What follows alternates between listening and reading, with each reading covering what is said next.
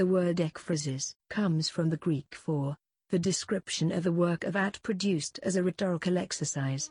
It is a vivid, often dramatic, verbal description of a visual art piece.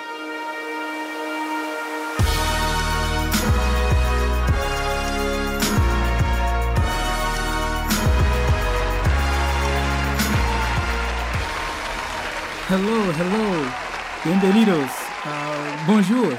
This is Darwin Mesadou, aka Darwin Darko, coming to you live and direct with the Ekphrastic podcast, where we paint pictures with words. Today's subject, we'll be talking about Hank Willis Thomas.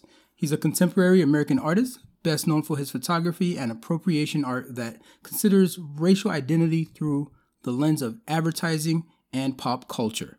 But first, let's get into some art news. So the first thing we have up here is in Smart News in the Smithsonian Magazine, keeping us current, they say. We have a missing Australian masterpiece that was 115 years hidden in plain sight. What y'all doing? So this was a piece called The Pioneer from 1904 by Impressionist Frederick McCubbin. Let's see what's going on here. So widely heralded as one of Australia's greatest works of art, The Pioneer, a monumental 1904 triptych, I think I got that right, triptych, by Impressionist Frederick McCubbin, tells the story of a young family that settles in a part of Australian bush, later transformed into the city of Melbourne. And most Americans would probably just say Melbourne. So if I say Melbourne, that's what I'm talking about.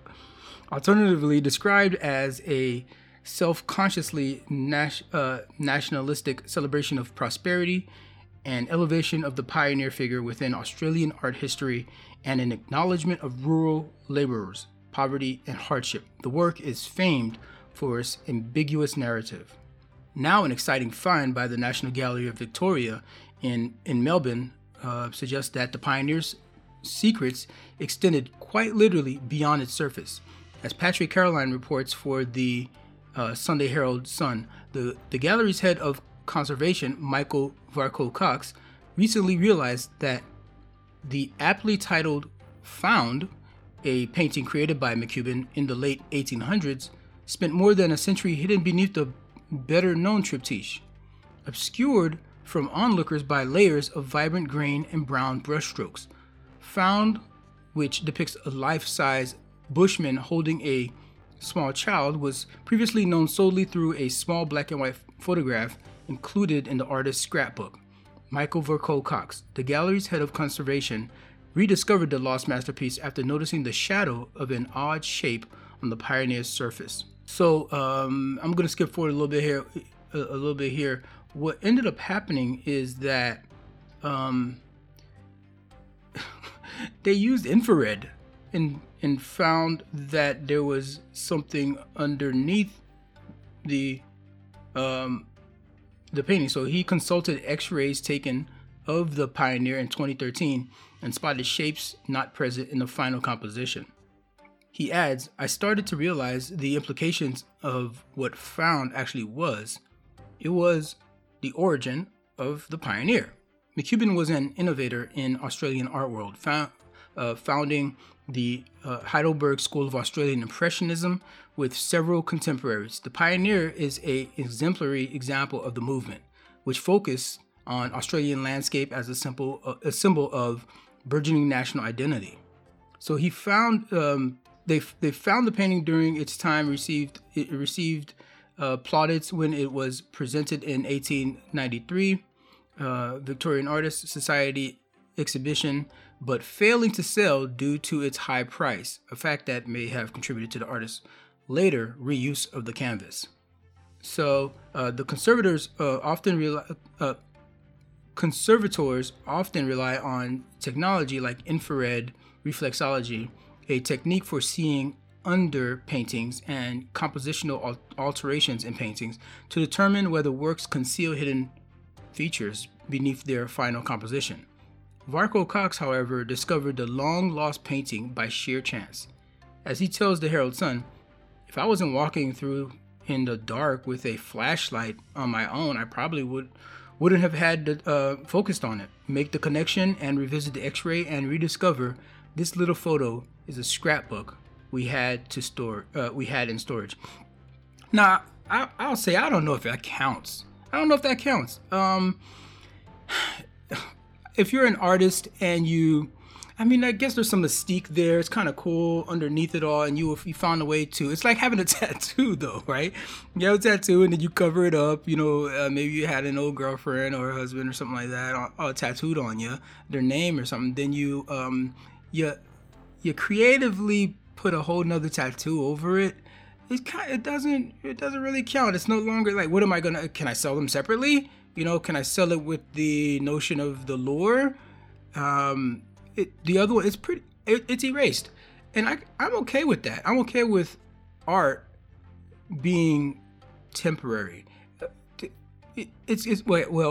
whole industry would collapse if that was the case, universally. But I'm just saying, there can be a place in time where an art piece is created and is enjoyed by the people of that time, or whoever even if it was just for 24 hours, you were in the space. It's like going to a concert and, having your cell phone and recording it. I understand why some of these music shows do that nowadays, where they're like, no, we want you to be here, be present in a moment, and the memory is what's going to be lasting, and it will never be the same again. You're not going to be able to look on your phone. You're not going to be able to check the video on YouTube. No, we want this moment. And that itself is a certain dynamic of artistry that I can appreciate. Again, we can't do that. We wouldn't have any of the art history or any of the academia that's built around art possible if that was universal. But I can appreciate if hey, he did this this great piece. He painted over it afterwards, and that's fine. It just be buried under there, dormant. He knows it's there. He knows it's there. The people at the time that saw it, that didn't bid on it at the auction, they know it's there. They saw it. They were edified by it in the moment, and that's fine. It just went away. But that's cool. They discovered it, and so it's a technology. Using infrared and random chance like flashlight. In different lightings. You can discover something that is cool. So that's why I brought that story to you guys. I thought that was interesting. All right, so let's move on. We have something here from Art News. Researchers find DNA bacteria on Leonardo da Vinci's drawings. This is written by Claire Selvin. This was in November. So she writes, new research has identified fungi, bacteria, and human DNA on some of Leonardo da Vinci's most famous drawings, including how am I supposed to pronounce it? Including Autoritratto and Uomo della Vita. Nailed it. Okay, so according to a report by the Spanish newspaper El País, it's possible that some of the particles have been on the artwork since their creation in the Renaissance. This is dope. I can't believe this is news, because this, I feel like, should have been something we should have been looking into forever, especially when you're trying to authenticate some of these, whether something is an original artwork, an art piece. And if you can find the DNA on the art piece, and hopefully it's just like, skin cells from your hands and stuff like that, no other kinds of DNA, we just stay with, all right, I'm just gonna leave that alone. But if you can examine the DNA, you can do your the matching of that DNA to aid not only the artist but also how long it's been there, and you can authenticate this artwork. I wonder if there's something that maybe they've been doing that. Again, I'm just an amateur art enthusiast. What do I know? Maybe they've been using this forever. But here it is. It's news. So a team of historians, microbiologists, art restorers, and others have been at work identifying the materials present on Da Vinci's drawings. Guadalupe Pinar, a microbiologist at the University of Natural Resources and Life Sciences in Vienna, told El País that the drawings housed a large amount of genetic material and what we call bioarchive. Oh, that's a nice little title. You got there, bioarchive. Until now, it had always been thought that fungi were dominant in microbial communities that colonize cultural heritage objects.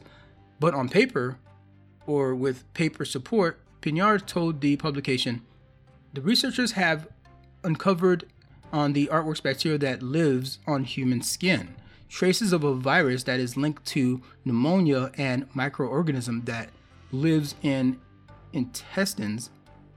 The full analysis of these findings have been published in the journal Frontiers in Microbiology, which states that results showed a relatively high contamination with human DNA and a surprising dominance of bacteria over fungi. This study is not the only story related to Da Vinci's drawings to surface in recent days. Last week, the scholar Annalisa Di Maria asserted that a newly discovered red chalk drawing of Jesus Christ can be attributed to Leonardo. And they do that. They just use, biology and science to make that discovery. That's freaking cool. And so, like I said, I think that this should be something they incorporate more often and make it part of the discovery process. So that's cool. Glad to share that one with you guys. What we have next here? The New York Times. The New York Times is writing about John Waters. You may have known him. He's a filmmaker. He donated over 372 pieces of art to the Baltimore Museum of Art. His collection tends towards the perverse, the ironic, and the cheerful nihilist, and much of it is still on his walls at home. In 1998, John Waters' movie Pecker, about a young photographer on the rise, lovingly skewers the art world with one of the filmmaker's longtime muses, Patricia Hearst, playing a pretentious photography collector. This week, Waters is the one playing the patron role in real life. He announced that he's going to bequest 372 works by 125 different artists, the bulk of his personal collection, that is. The trove will go to the Baltimore Museum of Art, his hometown institution. After his death, although the works may be exhibited in 2022. The collection, stocked with photographs and works on paper, includes pieces by Thomas Demand, Diane Arbus, Nan Golden, Christian Marclay, Catherine Opie, and there's a bunch. We got 125 different artists there. They didn't list all 125, but they started listing a bunch. I just get that. Oh, he's got Andy Warhol. He's got Andy Warhol also, so that's cool. Damn, man, this guy has an extensive collection. It's a classy lineup, not always what you expect from Mr. Waters, given his carefully developed reputation as the Pope of Trash, a nickname earned most vividly for the scene in his 1972 cult classic Pink Flamingos, in which the performer, known as Divine, eats dog feces. I haven't seen that one and don't think I'll be checking that one. I could probably skip on that one. So on a Zoom call the other day, actually, Mr. Waters savored the ironies in his own fast-talking way. I've always said you have to know good taste to have good bad taste. The Baltimore Museum's director, Christopher Bedford, put it this way. Though outrageously vulgar in his work, John is himself a man of extraordinary refinement. Mr. Bedford noted that the collection fills gaps, given that, for instance, the institution has no works by Mr. Demand or Miss Opie. It's a contemporary set of works, he said. The bequest announcement comes as good news for the institution, which recently called off its attempt to deaccession 3 valuable works by Andy Warhol. Dum dum dum. This is back again. This word it comes up every time we check into the art news. Outcry from some in the museum world and us here at the Ekphrastic, in particular a group including Arnold Lehman, a former director of the museum, persuaded Mr. Bedford to withdraw the works from Sotheby's at the last minute. During our video chat, which took place, this is them writing about their conversation they had with Mr. Waters. Mr. Waters made clear that while he supported the goals behind the plan, he wasn't a fan of deaccessioning. I'm against it, he said.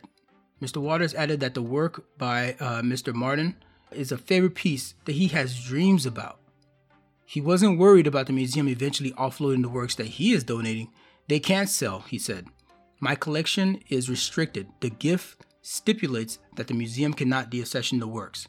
The controversy was ultimately a side issue in the conversation with Mr. Waters, who has been fiercely loyal to Baltimore, setting his movies there for decades, and to the museum, which he said was central to his development as a creator. So we have another one in the camp of anti-deaccession, and I think maybe that's what folks are going to have to start doing, is the strategy here of making it part of the legal contract, stipulating that no, you can't deaccession any of the works that I donate. And but these collections are in the possession of these galleries and museums already, so who knows what terms and conditions that were already in place for those. So, but hopefully we can. There's a vaccine coming out for this pandemic. If you're listening to this in November, this is right now I'm recording in November 2020, the year that will live in infamy, and we've been under pandemic, a worldwide pandemic, and there's news of several vaccines coming in the market. I say all that to say we will soon be back in these galleries and these spaces. So hang on tight. Hope these guys just have some internal fortitude to not go down this route of deaccession while we're under lockdown. And we'll be out as soon as we can. Visit the galleries, visit your gift shops, and we'll be able to enjoy this and enjoy the culture and share it with our family and friends. This last piece that I'm bringing to you here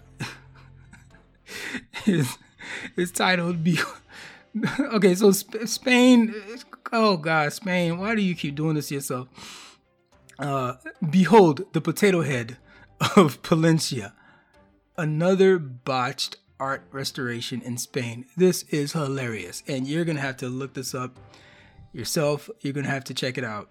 The before and after picture of a melted face with two round cavities standing in for eyes, a misshapen lump approximating a nose, and an agape maw of a mouth. Behold, the latest art restoration gone completely wrong in Spain. Wow, the before and after picture is amazing. It looks so funny. There's so it's a sculpture. Of course, it's a statue restoration that they did here in the Spanish city of Palencia, and it looks whoever restored this, I think it was like a child did it. It looks like what they call it? You say like Gumby. It's like claymation. It looks like claymation. This revered looking statue at first, and then the restoration, they straight up, somebody got paid for this. That's funny. They should keep it this way. It's just so funny. Again, a lot of the things for me when it comes to art is the lore and the story behind it, and just for this to be such a goof up, I don't even understand how they could fix it again. Like if the way that this restorer botched this thing so badly, I don't understand how they could ever try to redo it and get it back to close to its original form. But anyways, they continue in the article here. The botched work, which is being likened to a potato head, came to widespread public attention via Facebook posts and photos from Palencia-based artist Antonio Guzman Capel probably. The Palencia restoration is the latest in an infamous line of unprofessional art rehabs in Spain, including a 2012 repainting of a 19th century fresco of Jesus done by an 81-year-old church member that gained unfortunate international nickname of Monkey Christ. Hey, evolution after all, right? More recent incidents in Spain include a day-glow repainting of a 15th century wooden sculpture of the Virgin Mary, St. Anne, and the infant Jesus, the redoing of a 500-year-old St. George figure that turned him into a toy soldier, and multiple failed attempts to give the Virgin Mary a makeover, and a copy of a painting by the Baroque artist Bartolomé Esteban Murillo. The Palencia statue, which formerly was of a smiling lady placed within a country scene, adorns part of the facade of a bank in this city of some 78,000 in the country's north. The Art newspaper reports that the statue was originally unveiled in 1923. In Spain, professional art restorers and conservationists, my bad, are once again calling for stricter oversight. You think it's about time. So that's how it pretty much ends. It's hilarious. It's funny. It's a cartoon. I mean, they turned this thing into a cartoon. You definitely got to look it up. So that's those are our headlines in art news. And now let's get back to our artist, Hank Willis Thomas. Hank is an American conceptual artist, working primarily with themes related to identity, history, and pop culture. In 1976, Hank was born in Plainlift, New Jersey. His mother, Dr. Deborah Willis, is an art photographer and an NYU professor. His father, also Hank Thomas, is a jazz musician, film producer, physicist, and a member of the Black Panther Party. Today, he lives and works in Brooklyn, New York, and is married to the assistant curator for the Whitney Museum of American Art, Rujeko Hockley. Man, this family is is not to be messed with. They have all the letters after their names. Leave some for the rest of us. Thomas is a savant on his own right. In his own right, he holds a BFA in photography and Africana Studies from NYU, and a master's in photography and visual criticisms from the California College of Arts. In 2000, that was in 2000. He got that in 2004. In 2017, he received honorary doctorates from the Maryland Institute College of Art and the Institute for Doctoral Studies in the Visual Arts. Very renowned folks. You love to see it. Thomas's body of work constructs dialogue around the stereotypical images of African Americans that media outlets seek to exploit and profit from in film and television, as well as advertising, with alcohol, apparel, food, hair care products, cigarettes, and, a bunch of, commercial items.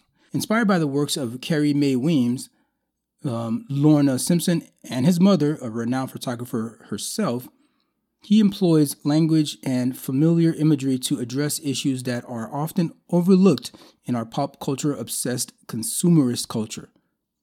Hank works in multiple mediums, including collaborative projects, combining familiar images from sports and advertising with histories of art and politics.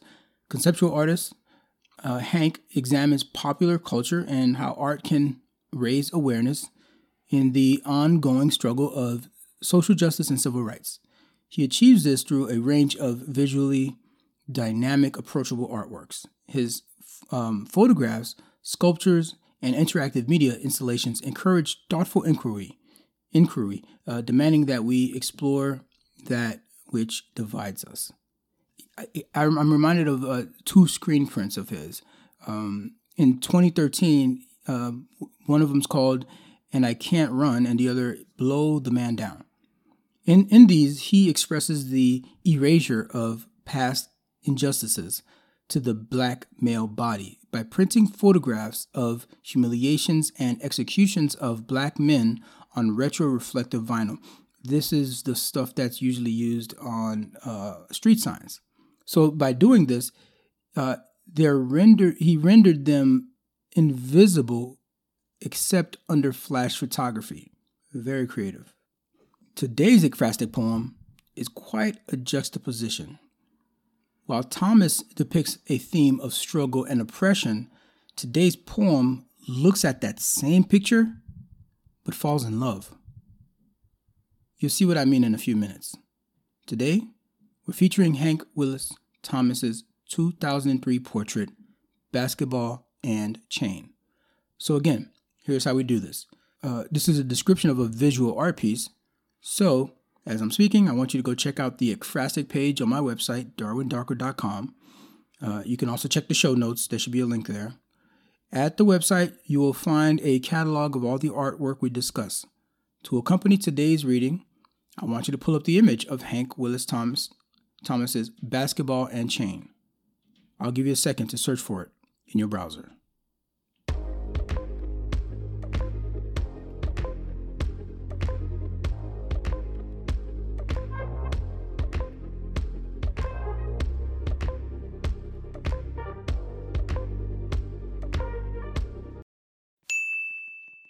Dear Basketball,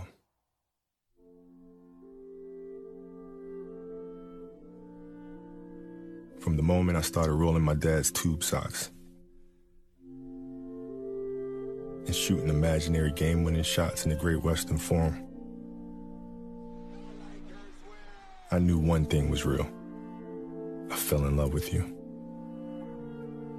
A love so deep, I gave you my all, from my mind and body to my spirit and soul.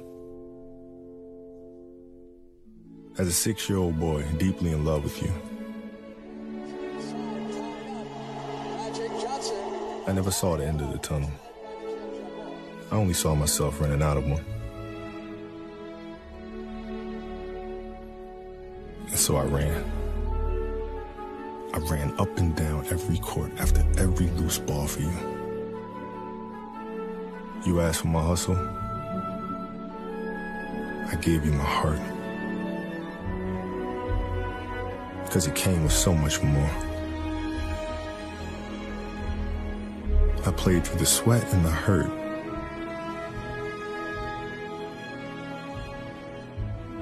Not because Challenge called me, but because you called me. I did everything for you. Because that's what you do when someone makes you feel as alive as you've made me feel. You gave a 6-year-old boy his Laker dream. And I'll always love you for it. But I can't love you obsessively for much longer.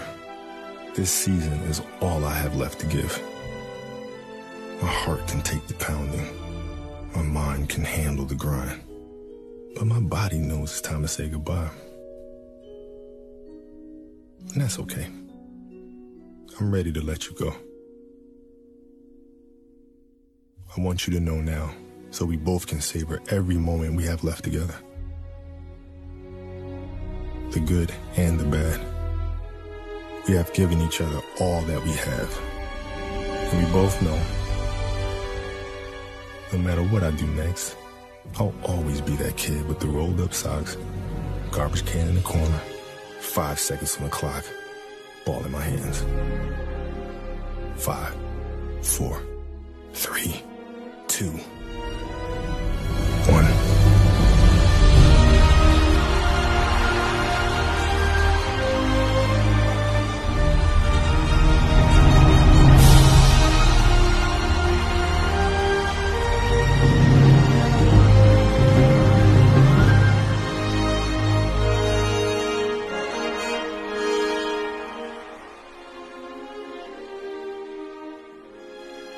Love you always, Kobe.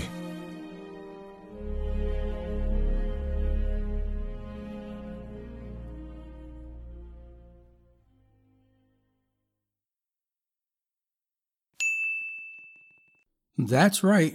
We have to thank the late, great Kobe Bryant for this reading.